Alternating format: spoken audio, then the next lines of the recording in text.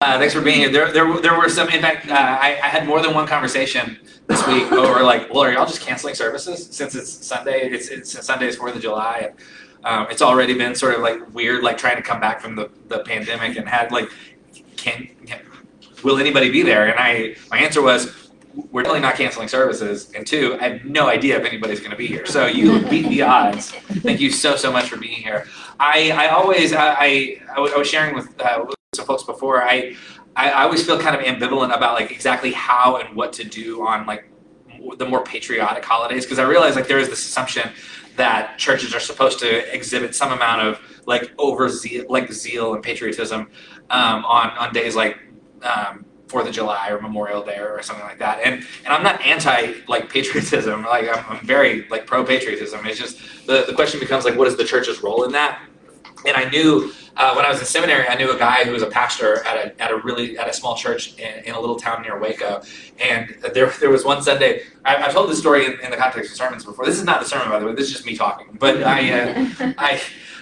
this guy, he one Sunday he asked his his board of elders, because the way the church was set up was there was like this elevated carpeted stage, and on one side of the stage was like this like white, there was like it's what's known as like the American Christian flag or whatever, and so it has like it's like a white flag with like a blue square and a red cross up in the corner. So it's basically like a cross but in the form of a flag. And then on the other side of the stage was a giant American flag. And so this guy that I was in seminary with, just one day just said like, hey, board of elders, what if we took the American flag and moved it to a different, less prominent place in the sanctuary, because it's sort of like sitting in equal, it looks like we have like the cross on one side and the American flag on the other, and it feels like we're sort of giving equal weight to both those things. And you would have thought he said, what if we ban Bibles? And because people freaked out, and they ended up not moving the flag because he didn't want to get fired. But So I realized like there are lots of contexts in American churches where like America, like there's a big there's a big like premium placed on like how patriotic can we be. And again, like I don't want to be anti-patriotism, but at the same time I don't want to let that sort of be the thing that drives us. Because I think one of the more interesting subversive things about the way of Jesus is that it calls us out of like that sort of rhetoric, and it says like, well, like maybe worship of your country is a little bit too far, you know what I mean? And I realized like that sounds hyperbolic, but when the cross and the American flag are placed in the same position, and like one cannot be moved without someone being afraid of losing their job, like that's kind of a sacred cow kind of situation. And so I just want to thank you really for being the kind of church where we don't have that kind of conflict, and where we can place our patriotism in the context of like where it belongs in sort of like the hierarchical structure of how we feel about God and Jesus and the world around us. And so anyway, if this is your last Sunday, thanks for being here. It was great seeing you. But anyway, all that to say, I really appreciate y'all. So thanks so much for being here. Why don't I pray for us, and then we'll get started into the thing that I actually was prepared to talk about. God, thank you so much for this time and this place, and for those who help put this together every week, for the musicians, for the people who show up early to make coffee, for anyone who has poured any amount of energy into the space. We are so grateful, because we want this space to be a place where people can receive some amount of grace and peace.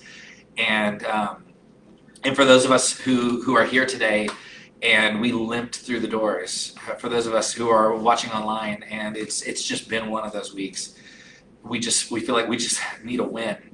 God, we pray in the next few moments, may we receive more grace and peace than we had when we first arrived. In the name of Jesus we pray. Amen. All right. If you have a Bible, I want to invite you to turn to the book of Genesis, chapter 1.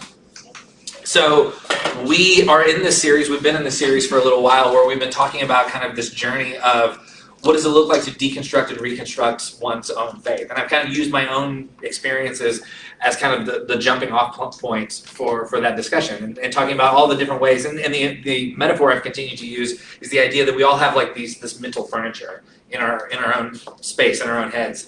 And what deconstruction often feels like is you take all the mental furniture and you move it all out of the room, and you just start asking questions about, okay, well, what goes back in? What deserves a greater place of prominence? What stuff maybe needs to stay out because it's outdated, it's outmoded, it's maybe harmful? What maybe are there new things that need to be brought in? And so all sorts of new questions about what does it look like to rearrange your mental, emotional, spiritual furniture, and what does that look like? How does that change us? In what ways does that shape us? And we've talked a lot about that in the past few weeks. And last week I talked about how one of the things that kind of came out of my own deconstruction was just like how little power I had, and if you came up in a system that told you that you had lots of power, just basically like if you pray hard enough, or if you give enough, or if you do these things, then you will have certain amounts of power and agency and will over certain things. And one of the things that came out of my season of deconstruction was the realization of like, oh no, I have so much less power than I ever thought I did. And that's a difficult sort of thing. And so today we're going to kind of flip the coin on the other side and kind of talk about, but maybe there are ways that we do have power. And maybe there are ways that we are empowered. And what does it mean for us to live inside the tension of empowerment and disempowerment? And how do we recognize in what spaces we do have power and what spaces we don't have power?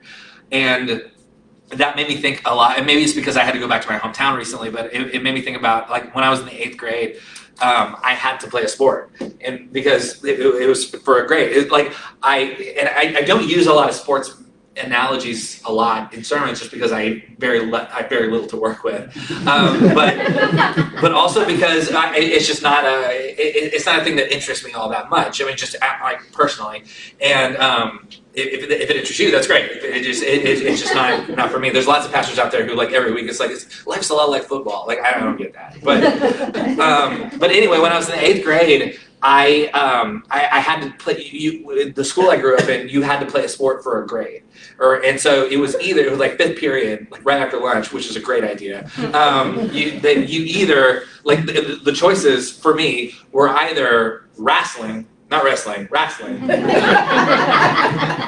or basketball. And I think one look at me and you're like, he went with basketball because he definitely wasn't about to do wrestling. So I had to, for a grade, for no other reason, I signed up to play basketball. And it's not like there's tryouts. There's no tryouts in a town that size. It's basically like you sign up for 5th period basketball, and they give you a uniform, and they give you the schedule of games. If you don't show up at the games, you fail the class. So I'm on the basketball team, naturally.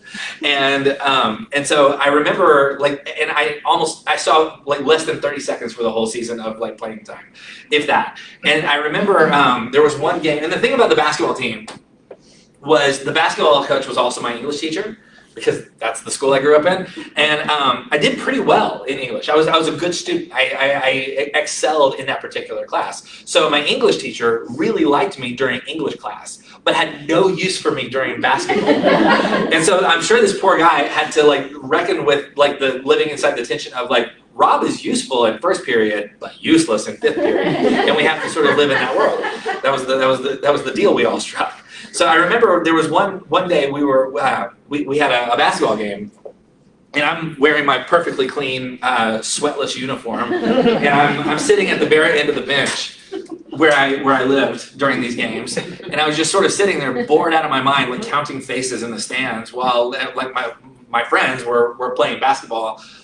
Like very nearby, and I'm just sort of sitting here, and I remember like one game we were about halfway through, like I don't know, like the 2nd period, quarter, half, I don't know, whatever, or the first half.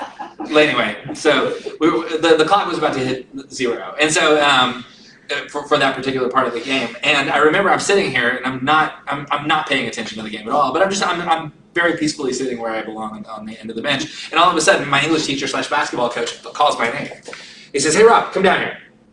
So I'm startled, first of all, but second of all, I think like, oh my gosh, maybe he sees something in me that I don't know. Maybe this is my moment. This is my Rudy moment. Like I'm about to really show the world like what a basketball player I really am. And so I get up, and because anytime a coach calls your name, like that means you're about to play. And so that was what I saw other people go through anyway. So I walk down to the other end of the bench, and I sit, and the coach tells the kid next to him, scoot out. So he makes everybody on the bench scoot down all the way, and I sit down, and I'm like, now I'm pretending like that I'm paying attention, like I'm studying the game, like I'm a real student of this particular game. And so, and he doesn't say anything to me. He just keeps watching the game, calling whatever he calls, and I'm sitting here doing nothing, but again, pretending really hard that I've been paying attention. And eventually, like again, the clock is about to hit 0. And like, why does he call my name? I'm becoming very curious as to why I'm sitting next to the coach all of a sudden. And so I ask him. I don't want to be presumptuous. I don't want to just like step on my moment here. But I asked him. I said, hey coach, did you want me to go in? And he looked at me like he forgot I was there. He goes, what? No. He said, no, just keep me company. And so, turns out, what happened, I found out later, what happened was the kid who had been sitting next to him wouldn't stop talking. He was bugging the crap out of this guy because he was like giving like play-by-play commentary, like trying to get himself into the game by like chattering at the coach the whole time. And so eventually the coach was like, I can't take it anymore. And he looked down the bench and was like, which kid will annoy me the least? And it was me. So I won.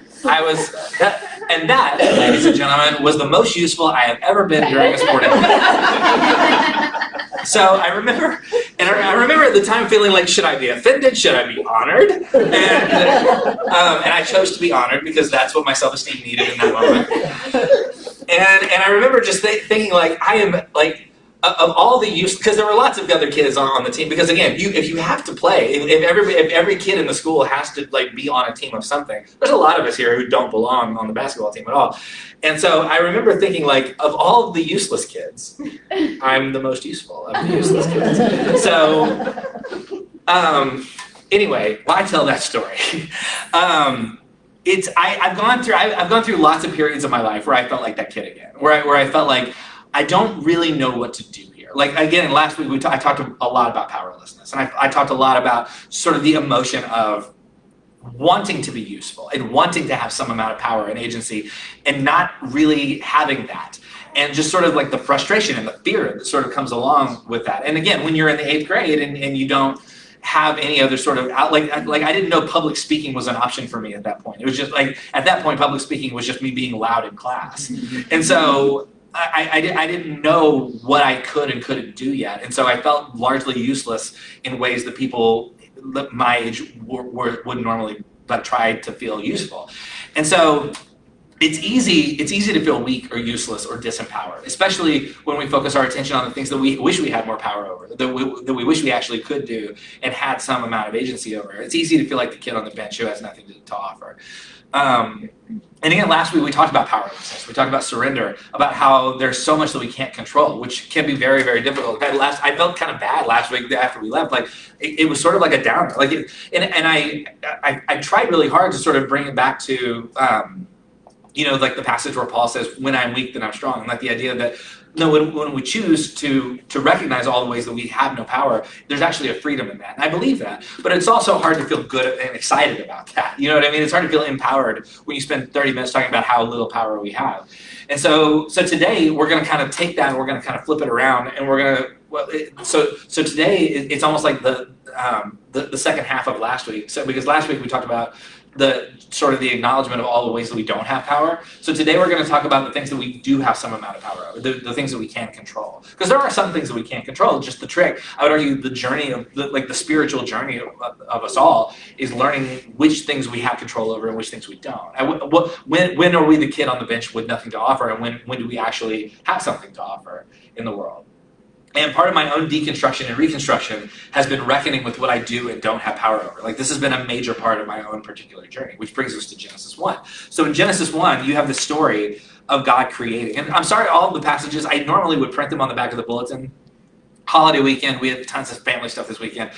I ran out of time. I apologize. There's just a blank sheet of paper on the back of your bulletin. So if you have a Bible, you can follow along, or an app or something like that. But otherwise, I didn't print the passages for you. I do apologize. So anyway, so in Genesis 1, you have the story of God creating and God speaking creation into existence. And as things are being created, these things are being declared to be good.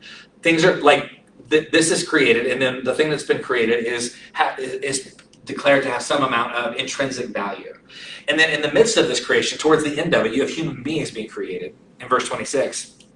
It says, then God said, let us make mankind in our image, in our likeness, so they may rule over the fish in the sea and the birds in the sky, over the livestock, over the wild animals, over all the creatures that move along the ground. And this, by the way, the rule over here is not like destroy and like bend to your will. Rule over is treat it as if you had been the one who had created it. And it is because all these things have been declared to be good. And so there is this empowerment that is being spoken into this moment. Go and interact with the rest of creation as if you already know that it's good and that you still have some, and you actually do have some amount of power over how these things are treated. And then it says, so God created humankind, mankind, in God's own image. In the image of God, God created them. Male and female, God created them. God blessed them and said to them, be fruitful and increase in number. And then fill the earth and subdue it. And again, the subdue, it kind of echoes the idea of rule over. It's treat with some amount of stewardship and reverence.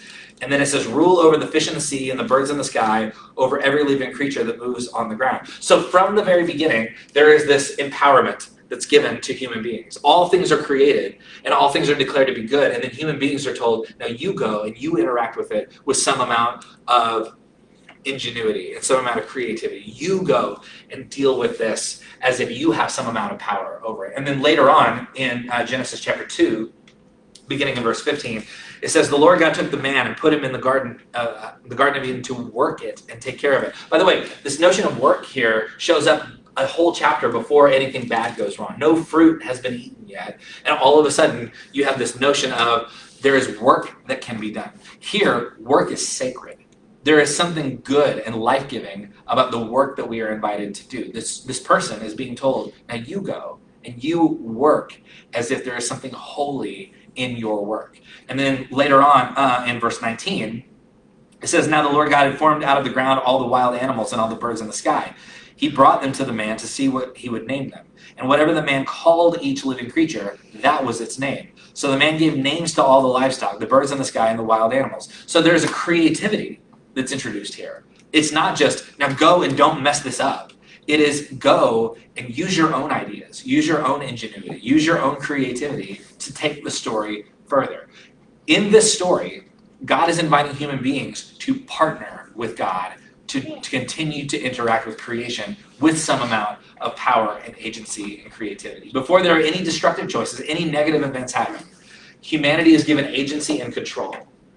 Human beings are invited to participate in the ongoing act of creation. It's almost like, this is the difference between something being good and something being perfect. The idea of something being perfect, in Greek this is the word telos, perfection implies nothing. There's nothing more to be done. It's whole, it's complete.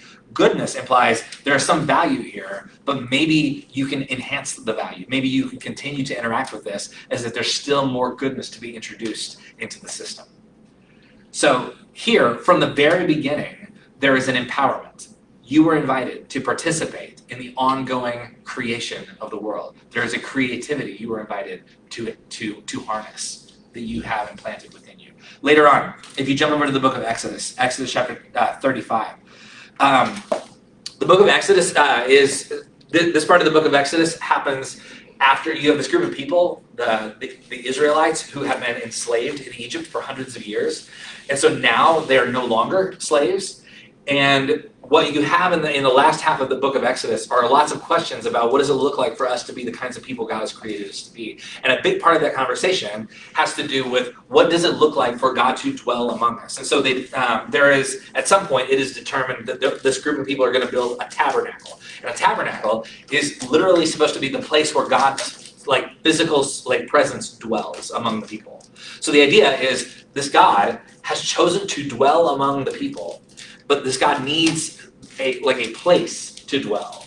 So they decide we're going to build a tabernacle, and the tabernacle comes with all sorts of specifications and different measurements and all sorts of very specific instructions. However, there's also an invitation at some point to be creative in the midst of that. So in Exodus, and there you see this show up a couple of times. We'll just look at one example. So in Exodus 35, beginning in verse 30, it says, then Moses is the person who's been leading this group of people. It says, then Moses said to the Israelites, see, the Lord has chosen Bezalel, son of Uri, son of Hur, of the tribe of Judah, and he has filled him with the Spirit of God, with wisdom, with understanding, with knowledge, and with all kinds of skills to make artistic designs for work in gold, silver, and bronze, to cut and set stones, to work in wood, and to engage in all kinds of artistic crafts. And he has given both him and Aholiab, son of Ahisamach, and the tribe of Dan, the ability to teach others. He has filled them with skills to do all kinds of work as engravers, designers, embroiders in blue and purple and scarlet yarn and fine linen, and weavers of all the skilled workers and designers. So in the midst of this, there is recognition. There are people in your midst who have creative impulses, who are able to look at a piece of stone or a piece of cloth and say, you know what, if we did something interesting with that, we could really bring something new into the world with it. For thousands of years, there has been this understanding that work and creativity are essential parts of what it means to bring shalom into the world. The assumption here is we're gonna put our artistic efforts, we are going to create something brand new and beautiful, and in doing that, we will empower the world to see more what God is like. And so, for thousands of years, there's been this assumption that people have the ability to use their creative impulses and this God-given sense of, oh, what if we just tweak this? What if we take this piece of cloth or we take this piece of stone and we do something with it, and all of a sudden there's beauty that the world has never seen before. For thousands of years, there's been this assumption that human beings have the power to create something new and to bring something good into the world. Later on, if you jump over to the book of Philippians, bless you. If you jump over to the book of Philippians chapter 1. During the early church movement, you've got this guy named Paul, and he's writing to this group of people in a city called Philippi. He's writing from prison. In fact, we did a whole series on the book of Philippians during the lockdown 1,000 years ago or something, when I was broadcasting from my dining room. So this may sound familiar to those of us who were following along during that series. But here in the book of Philippians, chapter 1, this writer Paul says this. He says, I thank my God every time I remember you. In all my prayers for all of you, I always pray with joy because of your partnership in the gospel from the first day until now, being confident of this, that he who began a good work in you will carry it on to completion until the day of Christ Jesus. So there is a good work that began, and it's through you that good work will continue and will hopefully be completed at some point.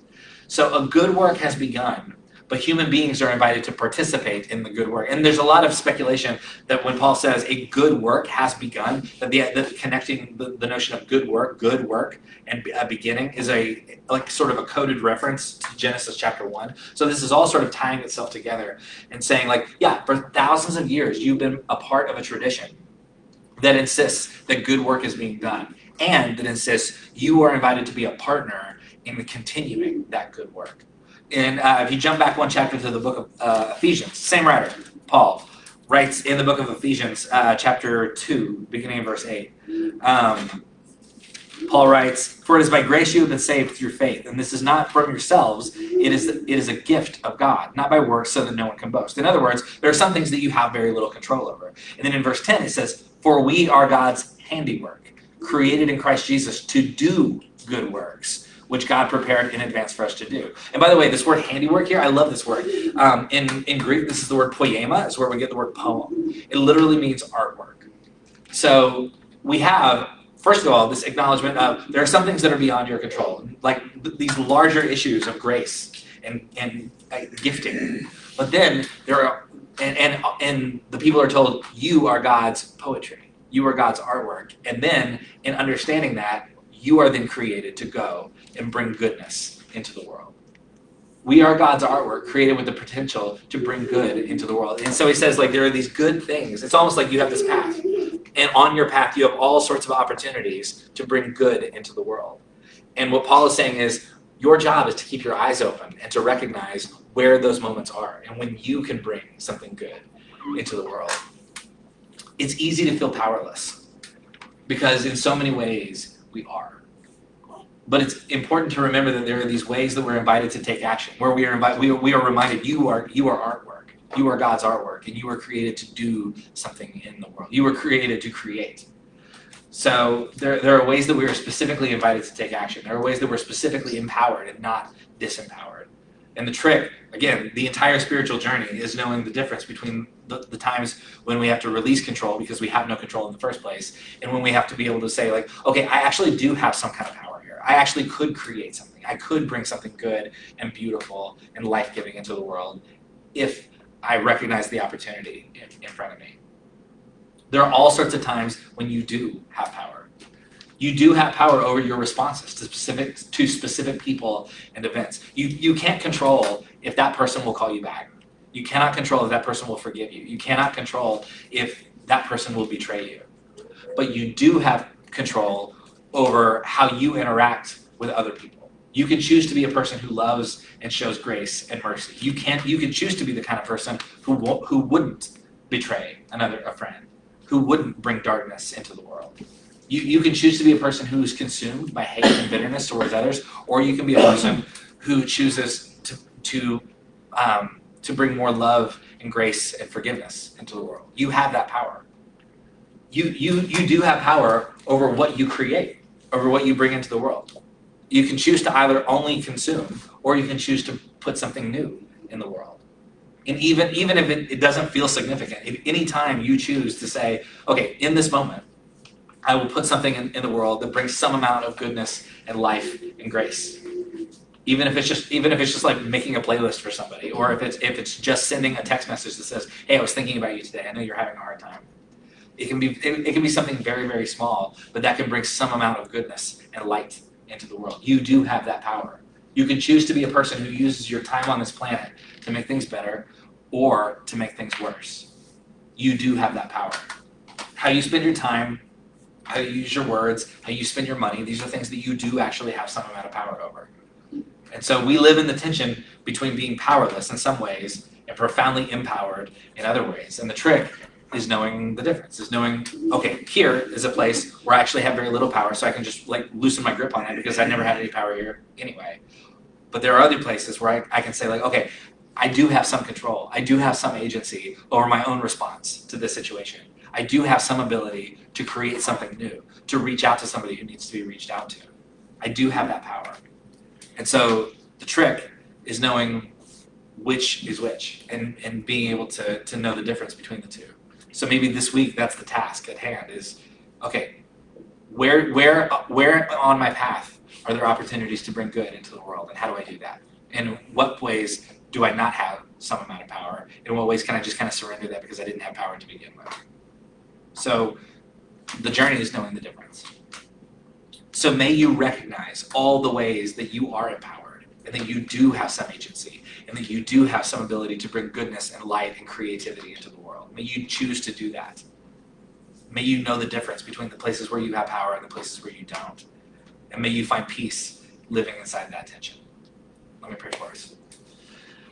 God, we thank you for empowering us in all the ways that perhaps we don't recognize.